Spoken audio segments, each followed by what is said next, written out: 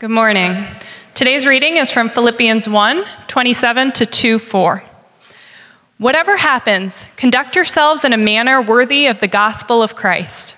Then, whether I come and see you or only hear about you in my absence, will know that you stand firm in the one Spirit, striving together as one for the faith of the gospel, without being frightened in any way by those who oppose you.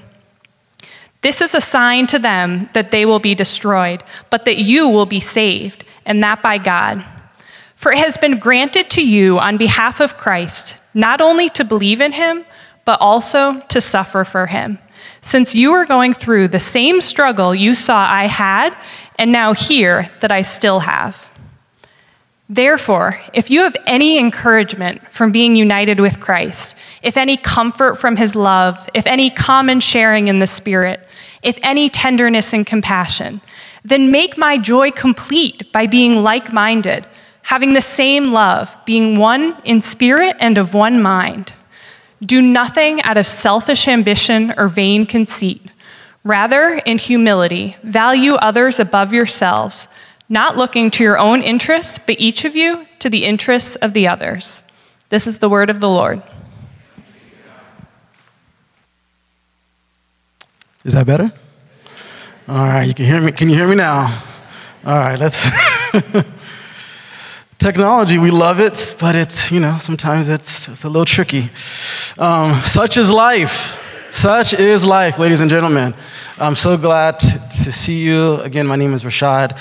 I am on the pastoral staff here at the church. It is good to be with you this Sunday morning. And I just want to remind you as we go through the book of Philippians, no matter where you find yourself this morning, in joy or going through trials, that this is a joyful letter. That this is a letter that speaks on joy and rejoicing. It's that the Greek words for joy and rejoicing are used 16 times in 104 verses.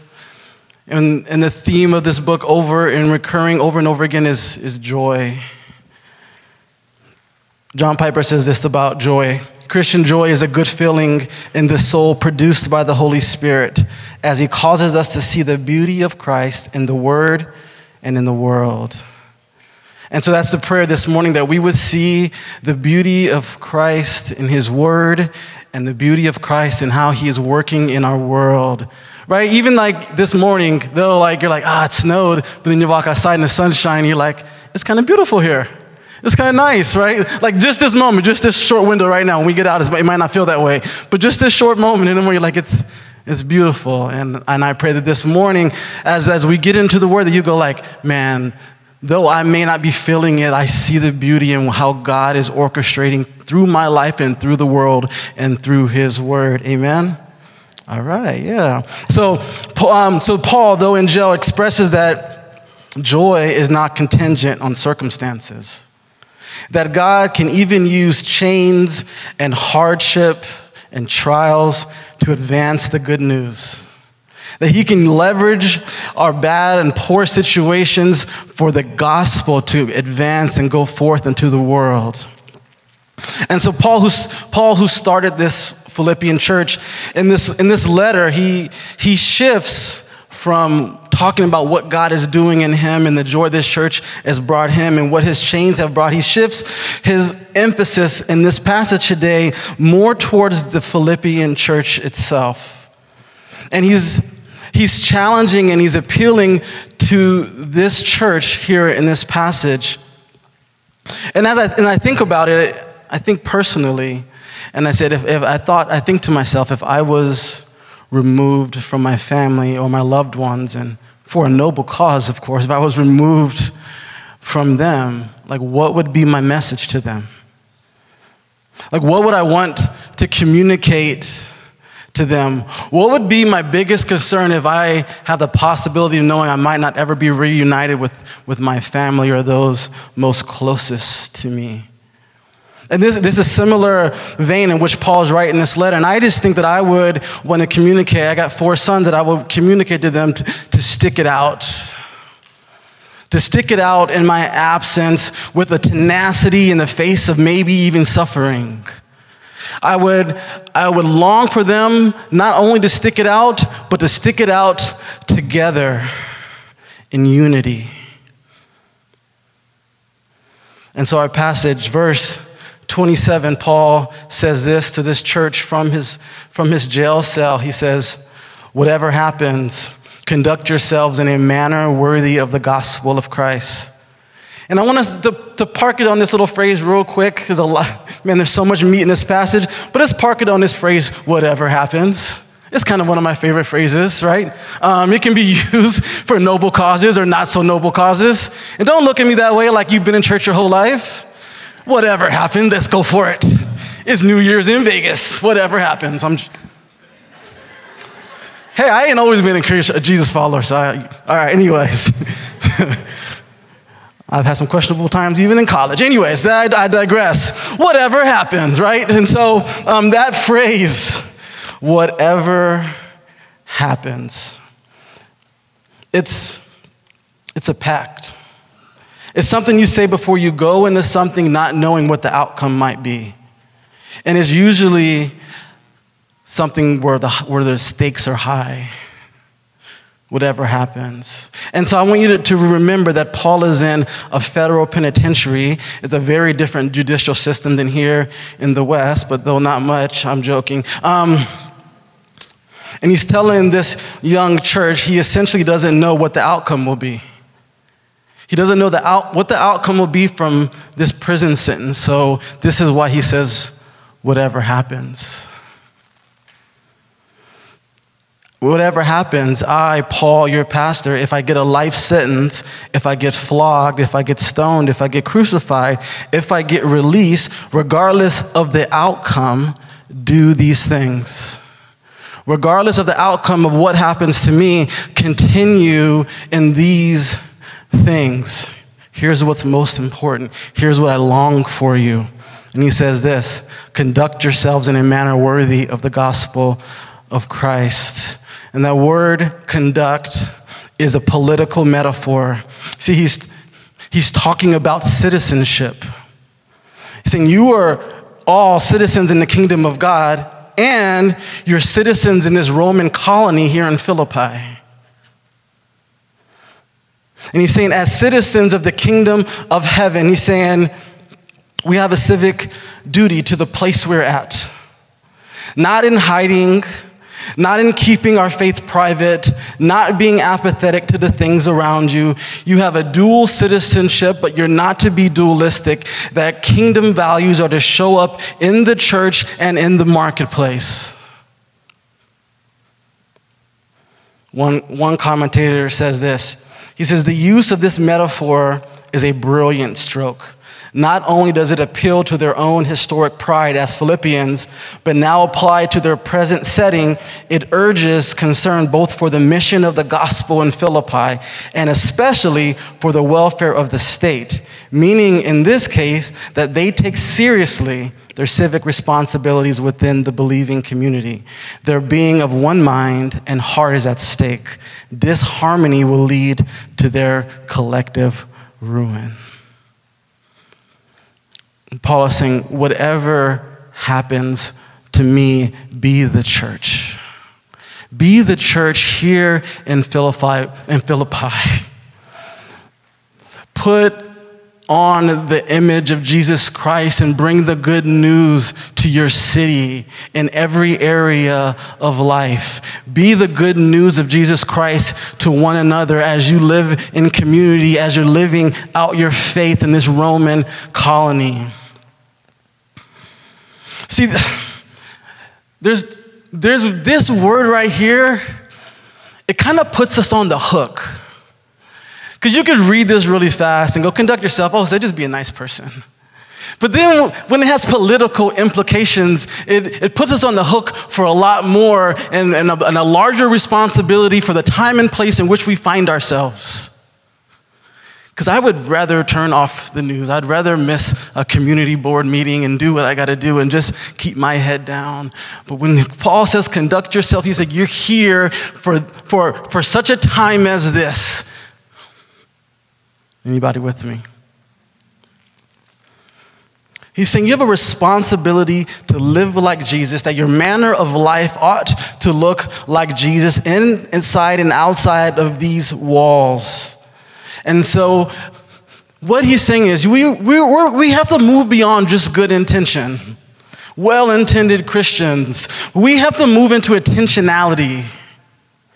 That I live here and I interact and it's intentional the way I do it. It doesn't happen by accident, because that's the call and the mission of God, for me to get intricately involved in what's going on in the world and join God in what he's doing. I'm trying to preach this thing. All right.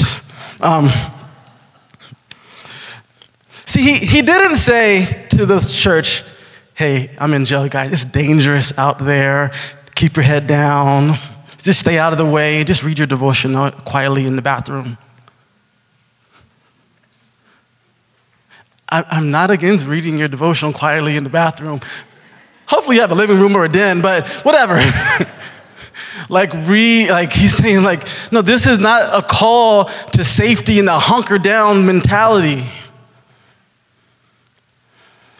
You should conduct yourself in the way of Jesus regardless of where you find yourself, because this is your mission. He goes on to say, the second half of verse 27, he says, then whether I come and see you or only hear about you in my absence, I will know that you stand firm in the one Spirit, striving together as one for the faith of the gospel. I want you to pay attention to the word stand firm. And we see this word a couple of times in Scripture. And you might be familiar with it in Ephesians 6, where Paul tells the church to put on the full armor of God. And he says, put on the helmet of salvation and the breastplate of righteousness, the shield of faith, take on the sword of the Spirit, the belt of truth, the peace of the gospel over your feet. And then after you've done all this, he says, stand. He's saying stand firm, because guess what? There's a real opposition. There's a real enemy that's coming against the church, that comes against the people of God. And at the end of the day, what God has called you to is to stand firm. Stand firm. After done all that you can, stand. In the face of opposition, he's telling this Philippian church, stand together. Stand firm together. Hold the line in trusting in God's faithfulness. Hold the line in trusting in God's faithfulness in the face of opposition and uncertainty. Standing firm is the same phrase used when the children of Israel were fleeing from Pharaoh in Egypt, and they were at the banks of the Red Sea, and Pharaoh's army is approaching, and Moses tells the people of God, stand firm. Stand firm and you will see the deliverance of Yahweh.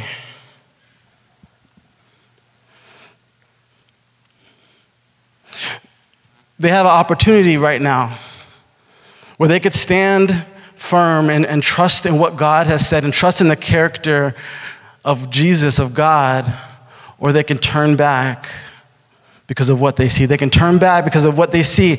And they can stand firm and see what God does and pass through the waters,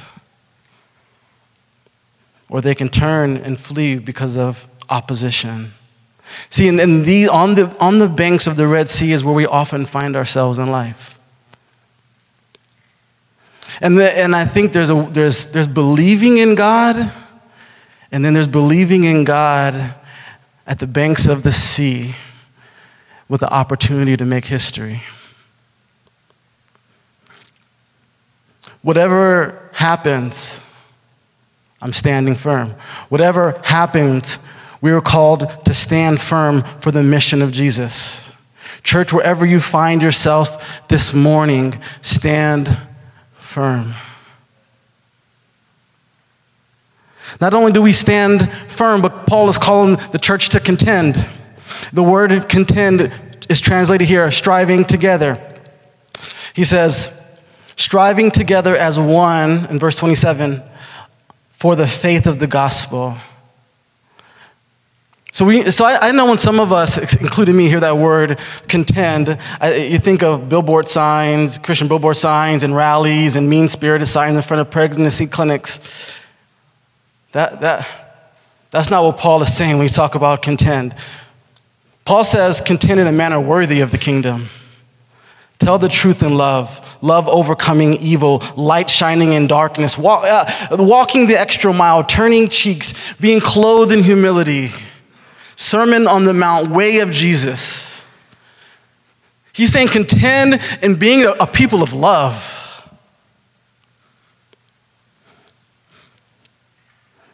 We are not contending for political parties. We're not contending for denominations. We're not contending for more stuff. We're contending for the breaking in of the kingdom of God into our world. We're contending, and this is political, because you know what? Because we're saying Jesus is Lord. We're saying Caesar is not Lord. Jesus is Lord. This is political because the kingdom of God is coming.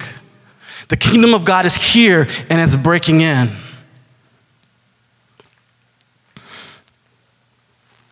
And we have to contend together because we're in a joint struggle. We're not called to some rogue solo act. We're called to contend in unison. This is what the Spirit does. The Spirit pulls the people of God together in unison and unites hearts for God's mission. This striving, it says strive together. It's a sporting term. It's a word used in athletics, and I just think of football being deeply entrenched and locked arms in together to advance love. You thought you were just coming for coffee and bagels today. No, we got some real things to do in this world. We got some real things to do in our time here on earth. And Paul is saying, listen, this is real. I'm in chains. You guys need to lock arms in unity and push back the darkness by your love.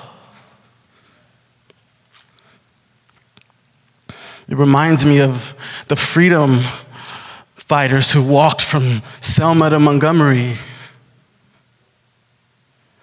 They knew the cost. They knew that they would experience opposition. They knew that it wouldn't be a popular movement.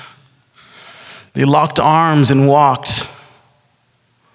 Martin Luther King said in his letter from a Birmingham jail, "Injustice anywhere is a threat to justice everywhere.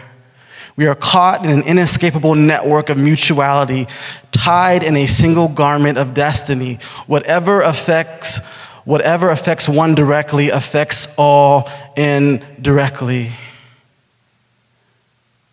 See, when you have that vision that we are in this together and our destinies are tied to one another because God has called us to be the church and not fragmented pieces all over the place, but to have one heart, mind, and spirit together, locking arms, contending together for advancement of love and joy in the world, then the call is not to shrink back when opposition comes, because opposition will come.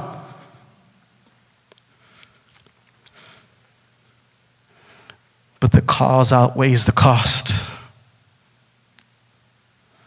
And that's what Dr. Martin Luther King knew, that the value, that the glory that would come outweighs the suffering and the persecution that might be that was experienced.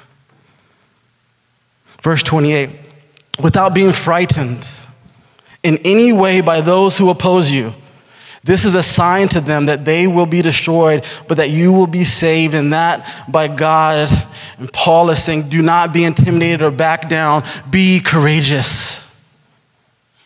Be a courageous people. Together, be a courageous community. Do not be frightened.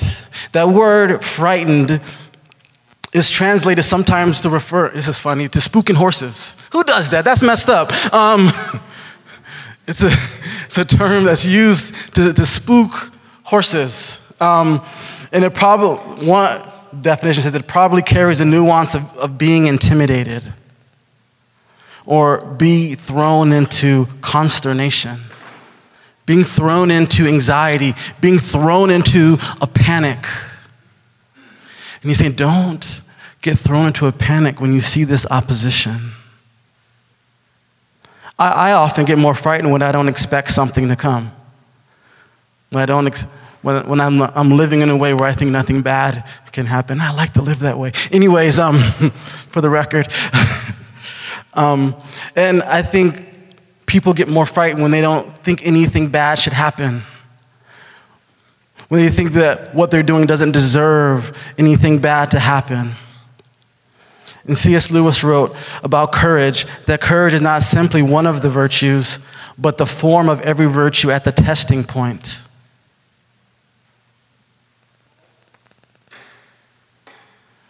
As Jesus followers, it's clear we're going to be tested. We're going to be tested to live out the way of Jesus. And here's the truth, that our opposition wants us to run. Our opposition wants us to live in fear and be cowardly. And be cowardly in the way that we live out the way of Jesus in the world. And to advance the gospel will take everyone operating from a place of courage. It's going to take this community to operate from a place of courage in the face of opposition together. Paul reminds them what it means to follow Jesus, and it's not popular. He says there's suffering that comes with it. And that's not a part to amen. That's tough. But it might be. He says in verse 29, for it has been granted to you on behalf of Christ not only to believe in him, but also to suffer with him. Since you're going through the same struggle you saw I had and now hear that I still have. See, we all have some formed idea or formed thought about how God should operate. And those beliefs shape our experience, and what we believe about suffering most likely shapes how we respond to suffering. And the way that it's worded here is that you get to. That you get to suffer for him. One commentator says this, but here the apostle challenges the Philippians' theology and asks them to understand their afflictions not merely as inevitable, but as a manifestation of God's gracious dealing with them. In a mysterious way, we get to suffer with Jesus because suffering is the path to glory.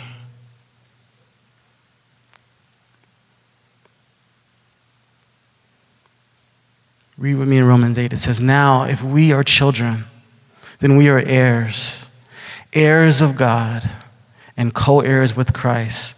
If indeed we share in his suffering, in order that we may also share in his glory. And so we have a vision of something grander that's coming in the midst of whatever we go through, because we know that we are contending and striving for something much greater than ourselves that's going to be for the flourishing of humanity in our world.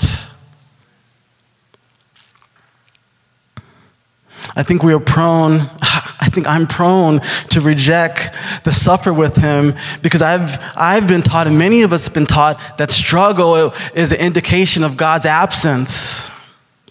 And Paul is saying, actually, this struggle that you're experiencing is a sign of God's activity.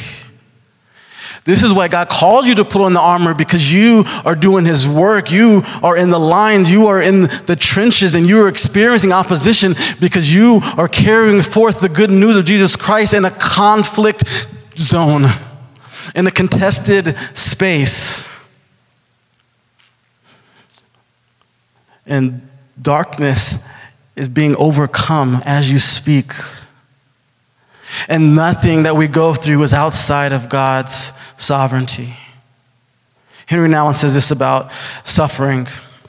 He says, the deep truth is that our human suffering need not to be an obstacle to the joy and peace we so desire, but can become instead the means to it. The great secret of the spiritual life, the life of the beloved sons and daughters of God, is that everything we live, be it gladness or sadness, joy or pain, health or illness, can all be part of the journey toward the full realization of our humanity. Real care means the willingness to help each other in making our brokenness into the gateway to joy.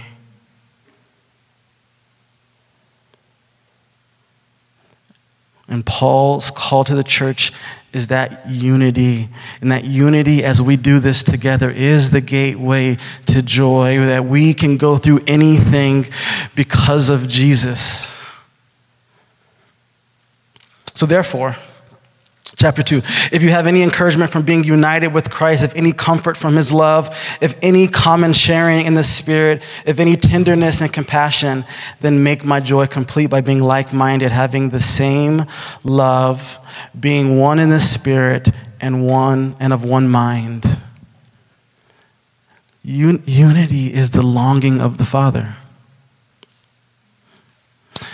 Where we're united in our conduct, and standing firm and striving in courage and suffering, and we're united in our love for one another.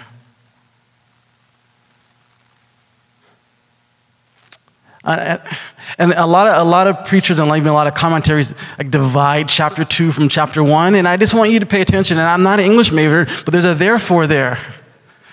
There's a therefore. And the therefore implies that he's expanding on his exhortation from verse 27 of being of one spirit and one mind.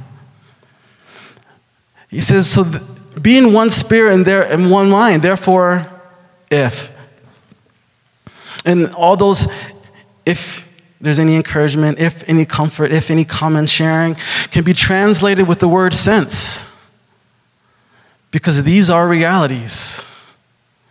The reality is, regardless of how you feel right now, you're united in Christ. Regardless of how you feel right now, there's a comfort from the love of God towards you right now. There's tenderness and compassion from the heart of Jesus available to you right now. That's a reality. So it's a rhetorical question, because the goal of this passage, the goal of what Jesus has put out is for us to be one. The goal of oneness, the aim is unity. And that's different from sameness. That we're all linked together on this mission, that we've all been transformed by the person of Jesus. 1 Corinthians 12 says this, for we were all baptized by one Spirit, so as to form one body, whether Jews or Gentiles, slave or free, we were all given the one Spirit to drink. This is not in my notes, but listen, racial reconciliation wasn't something created just right now. Like the passages here are saying, God has torn down the wall of separation between the haves and the have-nots, between Jews and Gentiles, between slave and free. We've all been called to drink from the same Spirit that unites us.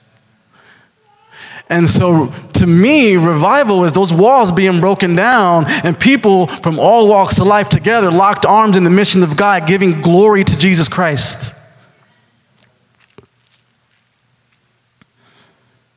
This is the arc of Paul's appeal, being one in the Spirit and of the mind for the sake of Christ. The power of the gospel is uniting people from all walks of life and circumstances around the person of Jesus. And Paul found it necessary to highlight unity because opposition will present itself in the most cozy of communities. Opposition will find itself in the most grandest of churches. Opposition will come the minute that you say, I'm going to do something worthy of the gospel. The goal of the enemy is to steal, kill, and destroy, to dismantle what God has put together. But Jesus, through the Holy Spirit, mission is to build and unite. So Paul's saying, don't let anything come between you. Don't let friction erode your love for one another. It's been a faithful, beautiful work that God has done in Philippi, so much so that Paul says that he's experienced joy even from his jail cell, and he's appealed to them and says, make my joy complete. He's saying, my joy is at the brim. So it's more than this, it's at the brim. He says, keep going, contend with one another, lock arms, and then my joy will be overflowing. when you go through the test. Last part of our passage. Do nothing out of selfish ambition or vain conceit. Rather, in humility, value others above yourself, not looking to your own interests, but each of you to the interest of others. Could you imagine being in a world like this, where people are surrendered to serving others first? Not on the side, as part of like their work, community service hours. Like this is like their mission. Like their mission to put others first. Could you imagine a world like that? Where the needs and concerns of others surpass our own? For no other motivation than love and God's glory. It says do nothing out of selfish ambition. Selfish ambition in a nutshell is empty glory. Do nothing out of selfish ambition. There's no glory given to God there.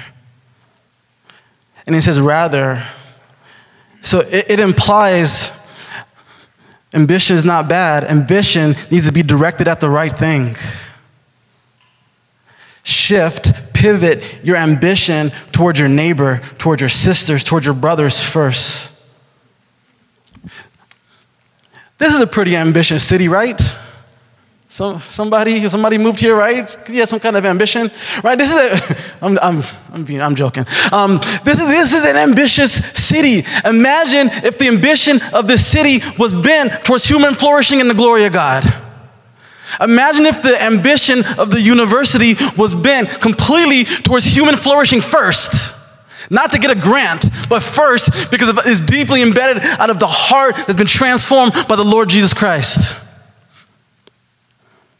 Imagine living in a place like that. See, one commentator says this: the true obstacle to unity is not the presence of legitimate differences of opinion, but self-centeredness. Ouch. In the midst of friction and uncertainty and division, what the Spirit wants to do in the midst of that is work in our hearts the love of Jesus. These frictions, these oppositions, these divisions are our opportunity for us to allow God and the Holy Spirit to say, man, what's that in me that wants to fight back? What's that in me that wants to put myself first?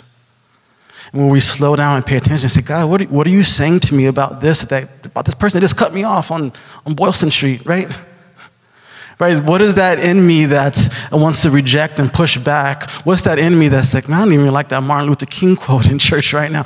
What's that in me that's responding, repelling against that? This is an opportunity, I think the Holy Spirit is saying to his church to allow the love of God to seep in so that you can love out of a posture of Jesus. Conduct ourselves worthy of the gospel of Jesus. N.T. Wright says this, and we're going to go down to the runway. Jesus' resurrection is the beginning of God's new project, not to snatch people away from earth to heaven, but to colonize earth with the life of heaven. That's after all is what the Lord's Prayer is about. God is not trying to snatch us up and put us in the bunker. God is saying, I'm going to fill you so you can turn around and express that same love to those around you. I'm going to colonize earth with heaven. I love that. That's one of my favorite quotes ever. Because God's love is a catalyst for our unity. It's where we build our lives around for the sake of the world. Because our unity is our collective witness to our world and to our city. And our collective unity brings so much joy to the Father. I'll close with this. Psalm 133 says this: how good and pleasant it is when God's people live together in unity. It's like precious oil poured on the head, running down the beard, running down on Aaron's beard, down on the collar of his robe. It is as if the dew of Hermon were falling on Mount Zion, for there the Lord bestows his blessing, even life forevermore. Aaron was anointed by God in Exodus, and it says that the oil came down his beard and on to his clothing, and he wore a breastplate that had all the stones that represented all the tribes, and the oil covered all of the tribes to show the unity only happens and can happen through the Spirit. See, this is not just a novel idea, and sometimes the words like unity get hijacked by our world and by organizations, and the unity that God is talking about is us living as brothers and sisters for the flourishing of one another first. And when I think about my first question of if I was separated from my family, what would I want? I would want my family to be so tightly knit and love one another and stick it out with one another no matter what. The worst feeling that I get in the pit of my stomach is when I see my kids viciously fight with one another and act like they're not blood relatives. And Paul, from a prison cell, is saying, live like you've been ransomed. Live like you've been adopted. Live like Jesus Christ has really saved your life and pulled you out of the pit and resurrected your body and your life and has a future for you. Bathe in glory. Live like that amongst one another on your time here on earth as a vapor. Live that way with one another. Live that way in society. Stop repelling the things that are going on around you. Get deep down into it and pour out the love of God in your world. So whatever happens, stand firm.